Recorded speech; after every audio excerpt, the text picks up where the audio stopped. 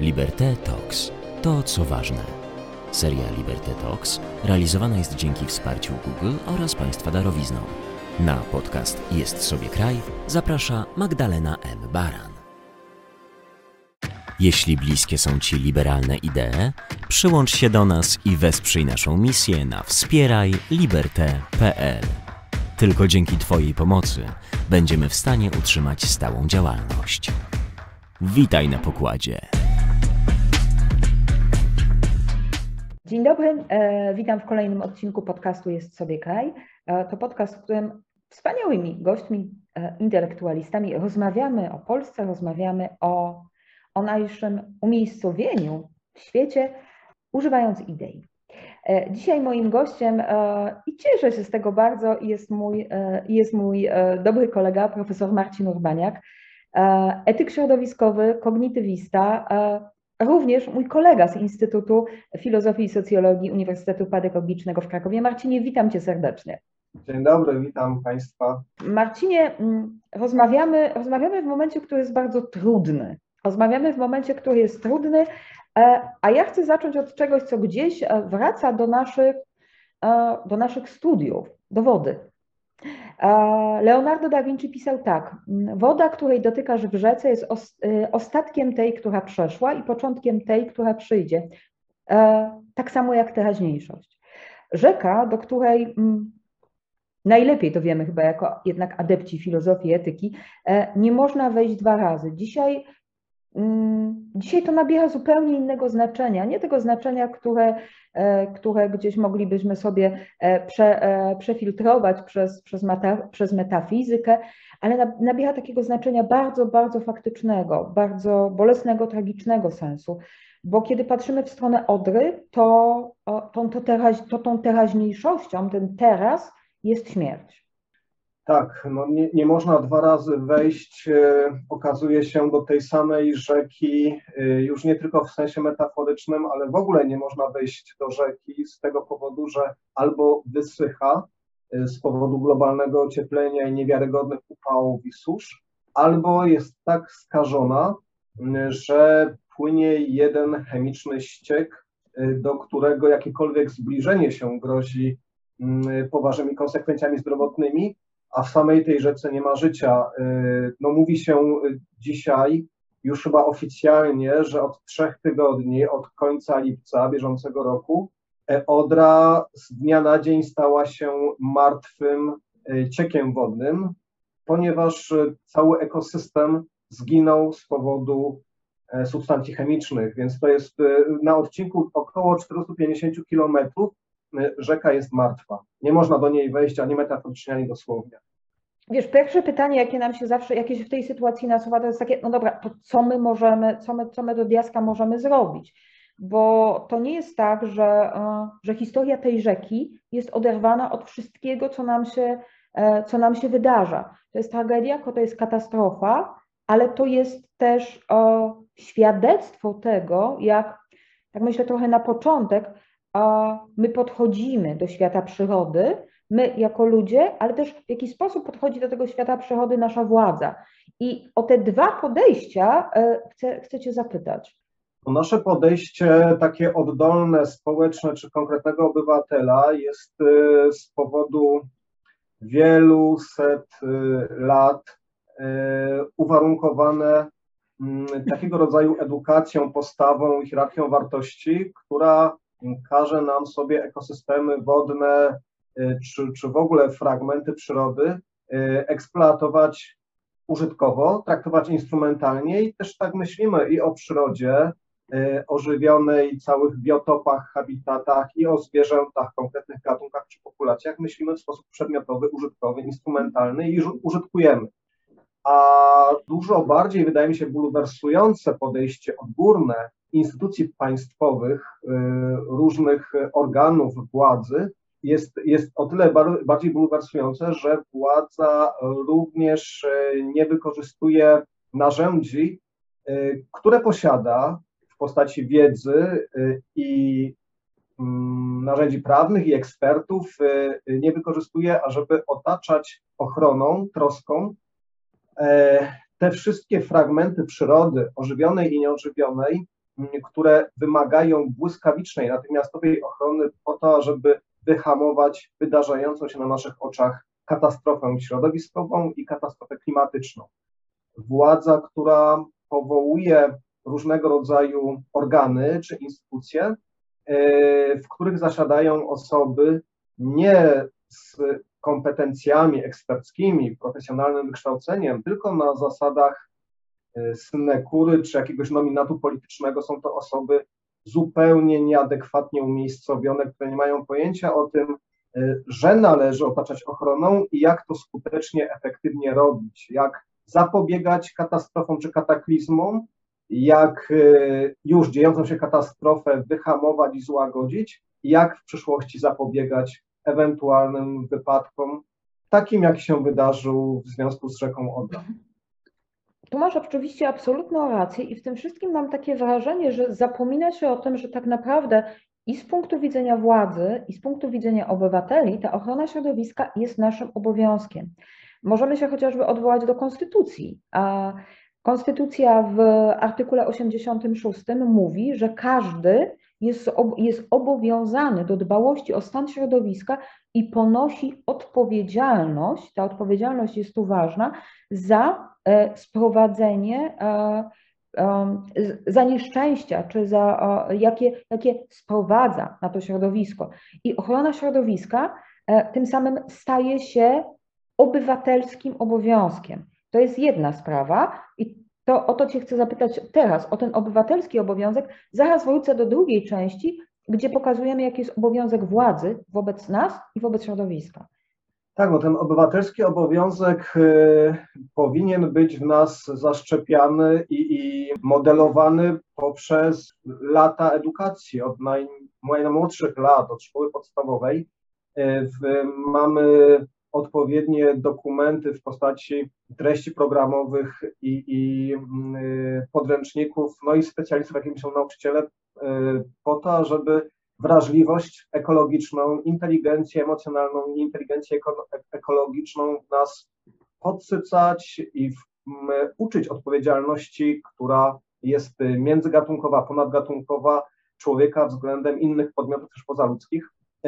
To zadanie jest bardzo ciężkie co najmniej z dwóch powodów. Jednym jest ten kontekst tradycji, historii, o którym powiedziałem, czyli długie stulecia implementowania w nas stereotypów, uprzedzeń i przyzwyczajeń, nawyków skrajnie eksploatujących i uprzedmiotawiających, a z drugiej strony też jako kognitywista mogę też powiedzieć, że człowiek tak od strony gatunkowej jako małpa posiada pewne blokady poznawcze związane z rozpoznawaniem zdarzeń, zjawisk jako zagrażających, niebezpiecznych, jeżeli te zjawiska czy zdarzenia są rozproszonymi geograficznie i długofalowo, czasowo trwającymi procesami.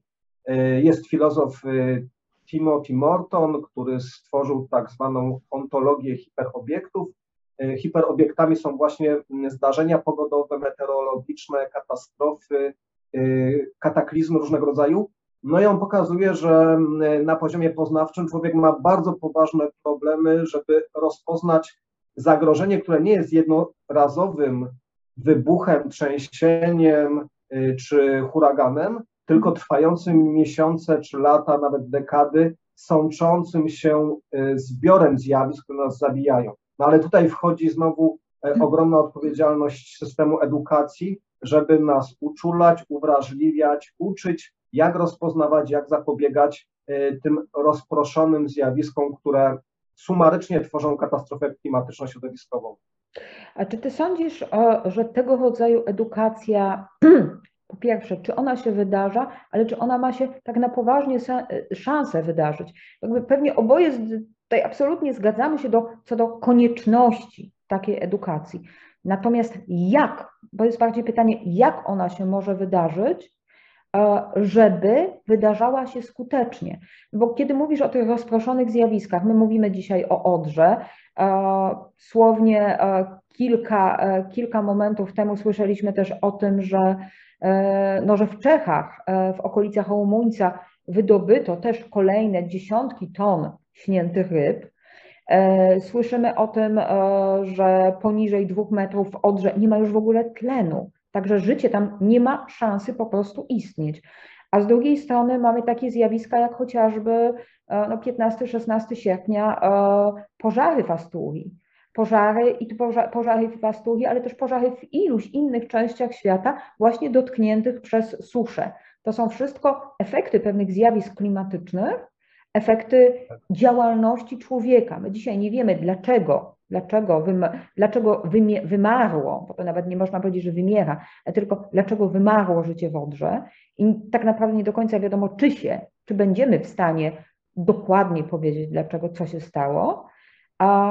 No ale to są te punkty chyba, o których mówisz, prawda? To są punkty zwane całościowo na przykład globalnym ociepleniem wydarzającym się od ponad półwiecza. I teraz problem, jak to skutecznie, efektywnie robić, ażeby wyedukować, uwrażliwić 40 milionów obywateli w ciągu maksymalnie krótkiego czasu.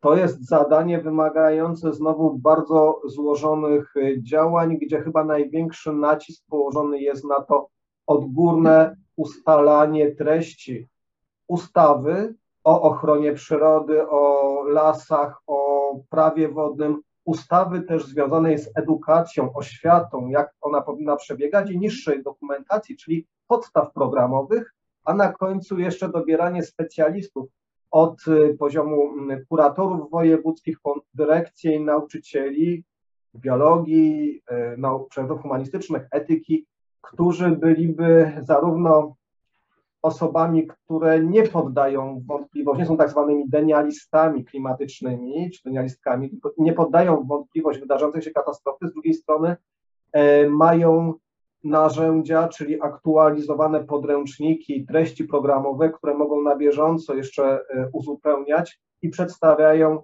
od najmłodszych lat uczniom, uczennicom te treści z pełną świadomością doniosłości tego tematu, że kwestia katastrofy i różnych symptomów, jak globalne ocieplenie, susze, huragany, powodzie, że te wszystkie zjawiska są siecią połączonych korelacji wzajemnych, których centrum jest człowiek, nasza działalność, ale nie konkretne jednostki, tylko też osobowości, jakimi są całe firmy i korporacje oraz które korzystają z tych usług i dóbr i też wspierają na przykład drapieżne wydobywanie paliw kopalnych czy destrukcję lasów.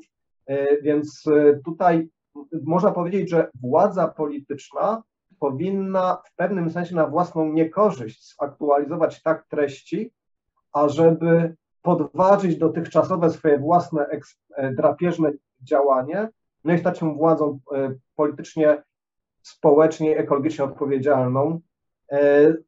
To odgórne działanie, jak powiedziałem, jest chyba najważniejsze w tym wszystkim. Jeżeli odgórny nacisk i odpowiednie instrumenty będą przygotowane, to oddolnie ludzie, mam nadzieję, jako nauczyciel, że zaczną się zmieniać, no bo będą też od najmłodszych lat ta wrażliwość i empatia będzie podsycana i karmiona takimi słusznymi treściami, informacjami. Wiesz, jak się myśli o ochronie środowiska, to dla wielu osób pierwszy stopień to jest zawsze segregowanie śmieci, prawda? No, taki tak. Pierwszy jakby, to jest pierwsze, dla iluś osób to zawsze było pierwsze skojarzenie. I kiedy mówisz o konieczności edukacji tych młodszych pokoleń, to pamiętam pokolenie mojej babci, pokolenie wojny, pokolenie powojenne, dla których segregowanie odpadów było dość oczywiste, bo to było, a ktoś przyjeżdżał po szkło, a ktoś przyjeżdżał po papier, a ktoś przyjeżdżał po odpadki biologiczne i to się segregowało. Także to nie jest tak, że tego nigdy nie było. To jest chyba nasze bardzo utylitarne podejście do świata, gdzie myśmy go zaczęli wykorzystywać, a zapomnieliśmy o tym, że musimy mu bardzo dużo również oddawać, żeby móc żyć czy współżyć ze środowiskiem naturalnym. Tak, tylko tutaj jeszcze w tej edukacji, zarówno na oficjalnej, powiedzmy, szkolnej oświacie, jak i takiej edukacji aktywistycznej, społecznej, zapomina się o jednym ogniwie pośrednim, które jest szalenie, jeżeli nie najważniejsze. Pomiędzy jednostkowymi obywatelami a całymi państwami, narodami są pośrednie ogniwa, czyli konkretne firmy, korporacje i koncerny. I to koncerny i korporacje, złożone z ludzi oczywiście, koncerny paliwowe, motoryzacyjne, przemysł spożywczy, to te zbiorowe, kolektywne podmioty prawne, one w największej mierze, najbardziej intensywnie niszczą, zanieczyszczają i też w najmniejszej mierze ponoszą odpowiedzialność. No i tutaj znowu jest rola państwa, a w zasadzie już międzynarodowych działań, na przykład Międzynarodowego Trybunału Karnego, ażeby stworzyć takie pojęcie i takie narzędzia prawodawcze, które by pociągały do odpowiedzialności te środkowe, ale kluczowe ogniwa, jakimi są podmioty kolektywne.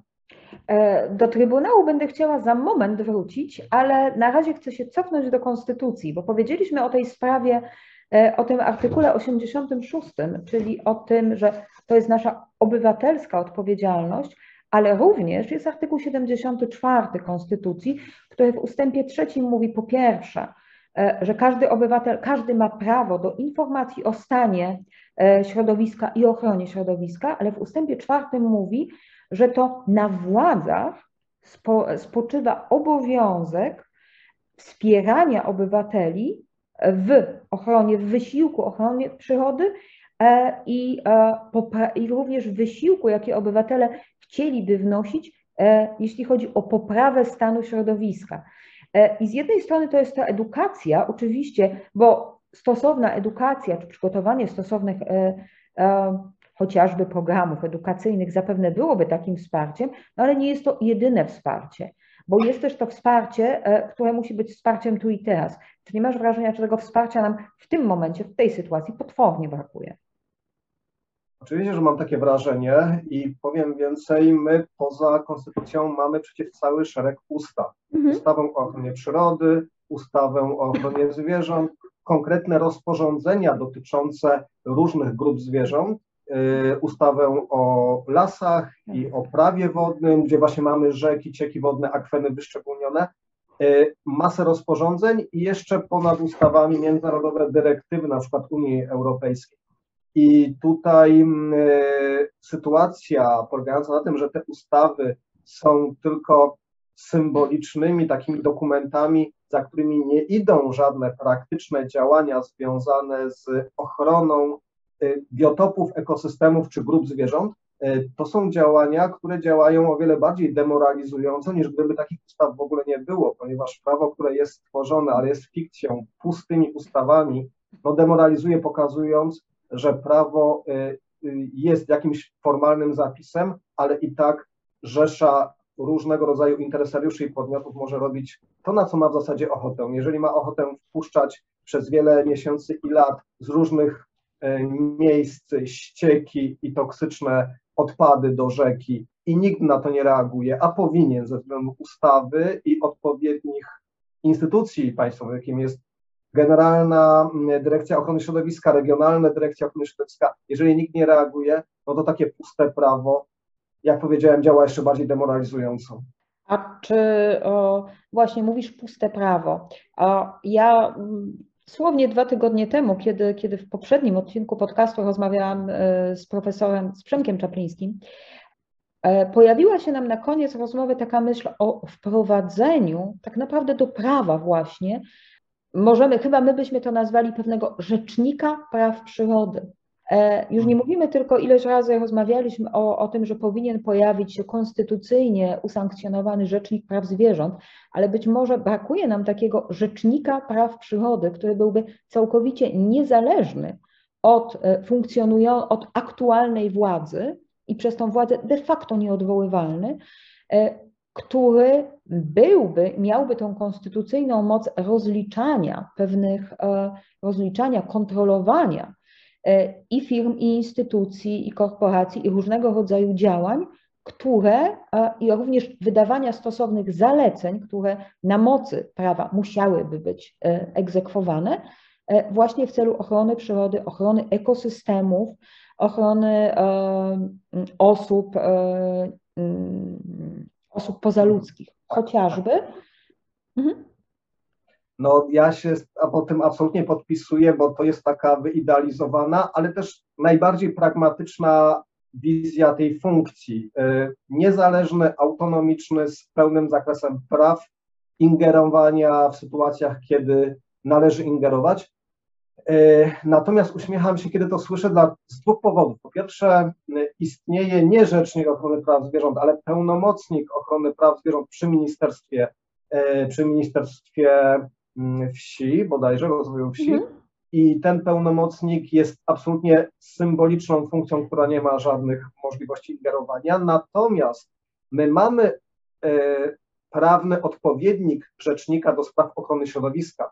Takim prawnym odpowiednikiem jest właśnie wspomniana Generalna Dyrekcja Ochrony Środowiska oraz poza Generalną Dyrekcją mamy państwowe gospodarstwa, zwane państwowymi gospodarstwami lasy państwowe i państwowe gospodarstwa Wody Polskie. To są kolejne kolektywy dużych ilości urzędników, poza generalną i regionalnymi dyrekcjami ochrony przyrody, które mają teoretycznie sprawować ochronę nad różnymi fragmentami biotopów i ekosystemów naturalnych. Kiedy mówisz teoretycznie, to już wiemy, o co chodzi. Tak, więc powołanie takiego rzecznika w wypadku akurat ochrony przyrody byłoby trochę mnożeniem podmiotów, które już istnieją i one byłyby skuteczne, one byłyby bardzo dobrze funkcjonujące, gdyby wystrzegać się wspomnianych nominacji politycznych, czy brzydko mówiąc synekury, a umieszczać specjalistów, ekspertki, które są rzetelnie przygotowane do wykonywania swoich obowiązków i nie są w żaden sposób, nie mają żadnych dodatkowych interesów, ażeby wspierać spółki Skarbu Państwa na przykład. Znaczy są pozbawione różnego rodzaju uwikłań. Tak, mówiąc najkrócej. Ja kiedy myślę rzeczywiście o takim rzeczniku, czy o w ogóle wpisaniu być może, to właśnie sugestia Przemka Czaplińskiego, że być może trzeba wpisać przyrodę po prostu jako osobę, którą musimy chronić. I być może to byłoby dla nas kluczowe w tej sytuacji. Bo jest pewnego rodzaju przejście. Ja niedawno czytałam jeden z Twoich wpisów na Facebooku, to jest wpis dotyczący ekobójstwa i do tego chcę się odnieść. Ja, jak doskonale wiesz, zajmuję się ludobójstwem i kiedy myślę o ludobójstwie, to myślę trochę w takiej kategorii użytej po ludobójstwie w Rwandzie przez jedną z rozmówczyń, Jeana Hatzfelda, który tam robił wtedy reportaż. I ta rozmówczyni mówiła o tym, że ludobójstwo to nie jest jakiś krzak, który po prostu widzimy i nagle nam wyrósł, tylko to są te wszystkie korzenie, które są splecione pod ziemią i które tam tkwiły i tak naprawdę nikt tego wcześniej nie zauważył, tego splotu, tego, co musi nastąpić, co się musi posplatać i spotkać, żeby ta straszna tragedia, ta straszna zbrodnia się wydarzyła. Równocześnie ludobójstwo, i myślę, że z ekobójstwem chyba będzie podobnie, to też z Rwandy, jest wynikiem zwyrodnienia inteligencji. I w tej perspektywie pytać właśnie o ekobójstwo, o którym piszesz, i oczywiście mając w perspektywie też pytanie o możliwość, wracamy do trybunałów, uznawania ekobójstwo nie tylko za zbrodnię przeciwko przyrodzie, ale też za zbrodnię przeciwko ludzkości. Tak, to jest bardzo dobry trop. Tutaj nie wiem, czy jeszcze wracając do samego początku wypowiedzi, nie wiem, czy należałoby uznać osobowość prawną całej przyrody, dlatego że w różnych częściach świata my mamy osobowość prawną konkretnych fragmentów ekosystemów i to wywalczone najczęściej przez rdzennych tubylców, mieszkańców na przykład fragmentu Kanady czy fragmentu Nowej Zelandii albo jeziora w Indiach. Myślę, że to już byłby niewiarygodny krok rewolucyjny, gdybyśmy uznali podmiotowość prawną konkretnej rzeki, Wisły, Odry, Warty, która byłaby osobą prawną. Natomiast ekobójstwo jako zbrodnia przeciwko środowisku jest rzeczywiście takim światełkiem w tunelu, jeżeli chodzi o dokonywanie bezprawnych kompletnie lekkomyślnych, ale niewiarygodnie szkodliwych czynów z pełną świadomością ich czasowej szkodliwości i geograficznego rozprzestrzeniania się, jeżeli chodzi o środowisko naturalne. Dlatego, że ten czyn ekobójstwa, jak został on zdefiniowany przez międzynarodową grupę prawników, to jest czyn, który jest bardzo wysoce prawdopodobny, że doprowadzi do poważnych, rozległych i długotrwałych szkód ekosystemowych związanych z wyginięciem całych populacji czy gatunków zwierząt, wymarciem fauny i flory. I teraz taki czyn wykracza poza granice tego centrum, gdzie na przykład dana substancja została rozlana, przykładowo. Tylko że żeby ten czyn uznać i wyciągnąć odpowiedzialne jakieś konsekwencje prawne, należałoby uznać jurysdykcję Międzynarodowego Trybunału Karnego i należałoby też zmodyfikować nasze własne, co najmniej 2, jeśli nie 3 ustawy o ochronie przyrody, lasach i ustawę o prawie wodnym. Dopiero takie kolejne rewolucje, które podejrzewam będą bardzo mocno hamowane przez pewne środowiska, które czerpią intensywne korzyści z tego, że eksploatują. Ale też będą hamowane dlatego, że jest ustawa, która na przykład jest w sprzeczności z ustawą o ochronie przyrody, to jest ustawa o prawie łowieckim chociażby. Ona też jest w sprzeczności z ustawą o ochronie zwierząt. Więc będzie bardzo dużo różnych środowisk, które sprzeciwiałyby się. Natomiast jeżeli rzeczywiście uznalibyśmy taką zbrodnię przeciwko środowisku jako akt prawny, który należy realizować, uwzględniać, no to mielibyśmy bardzo silne narzędzie do pociągania do odpowiedzialności karnej podmioty, które dzisiaj wydają się być absolutnie ekologicznie w pełni swobodnie działające na szkodę środowiska, jakimi są wspomniane korporacje, koncerny, ale znowu też spółki Skarbu Państwa, które działają z dużą swobodą taką, która może zaszkodzić konkretnym fragmentom biotopów czy habitatów, więc mielibyśmy narzędzie do tego, ażeby te kolektywy nie czuły się bezkarne. I tutaj Ministerstwo Klimatu i Środowiska, jeżeli założyć, że ono działa, w tym ministerstwie zasiadają osoby, które mają odpowiednie wykształcenie, kwalifikacje, miałoby konkretne narzędzie, żeby odwoływać się, a jeżeli nie byłoby to ze strony ministerstwa, tylko organizacji pozarządowych czy konkretnych osób prywatnych, również byłoby to bardzo silne narzędzie wobec podmiotów, które dzisiaj są zupełnie bezkarne. A tak naprawdę, Marcinie, na koniec, kiedy mówimy ekobójstwo i wracamy nad Odrę, czy Odra, czy to, co się tam wydarza w Twojej perspektywie, w Twoim myśleniu, może być uznane za ekobójstwo? I tak naprawdę ja już nawet nie pytam o to, co prawnie z tym dalej, ale z takiego punktu widzenia etyka środowiskowego, no właśnie co z tym dalej, jakiej nauki możemy wyciągnąć z tej katastrofy ekologicznej, jaką mamy, ale też w jaki sposób można już nie ratować, ale odtwarzać tą niesamowitą rzekę, bo kiedy niedawno jeden z moich kolegów opowiadał mi, jak odtwarzano Bzurę, której to zabrało lata, kilkanaście lat, kiedy po wygaszeniu zakładów przemysłowych z rzeki, która była, przepraszam, chemicznym ciekiem, odtworzono prawdziwą, żyjącą, piękną rzekę.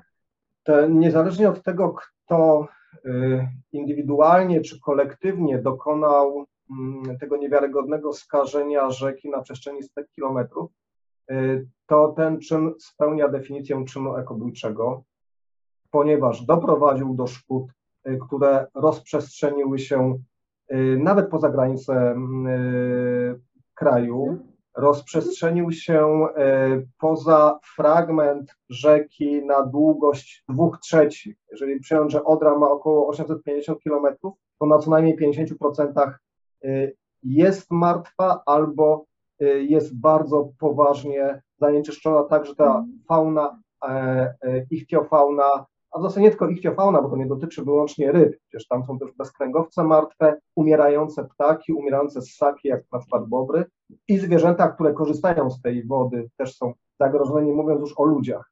Więc mamy rozprzestrzenianie się, mamy straty, które dotykają całych populacji wielu gatunków. Jest to czyn ekobójczy.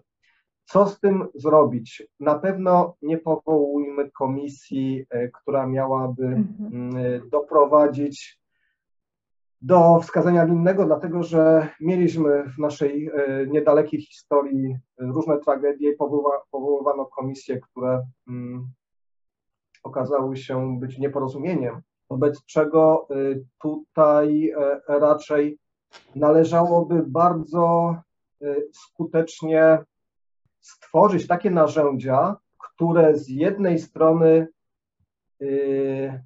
zapobiegałyby skażeniu nie na zasadzie nakładania kar, które bardziej opłaca się płacić i dalej na przykład wylewać ścieki, tylko takich sankcji karnych, które realnie uniemożliwią funkcjonowanie przedsiębiorstwu, firmie czy grupie osób, która poniesie tak dotkliwe konsekwencje, że zapłacenie kary nie będzie jedynym możliwym rozwiązaniem. Przychodzi mi tutaj na myśl sytuacja ze skażeniem pewnego odcinka Warty w 2015 roku, gdzie samo śledztwo trwało kilkadziesiąt miesięcy, a proces sądowy mający postawić przed odpowiedzialnością osoby, które wydają się być sprawcami, do dzisiaj się nie skończył w zasadzie. Mija 7. rok i wciąż trwa proces sądowy.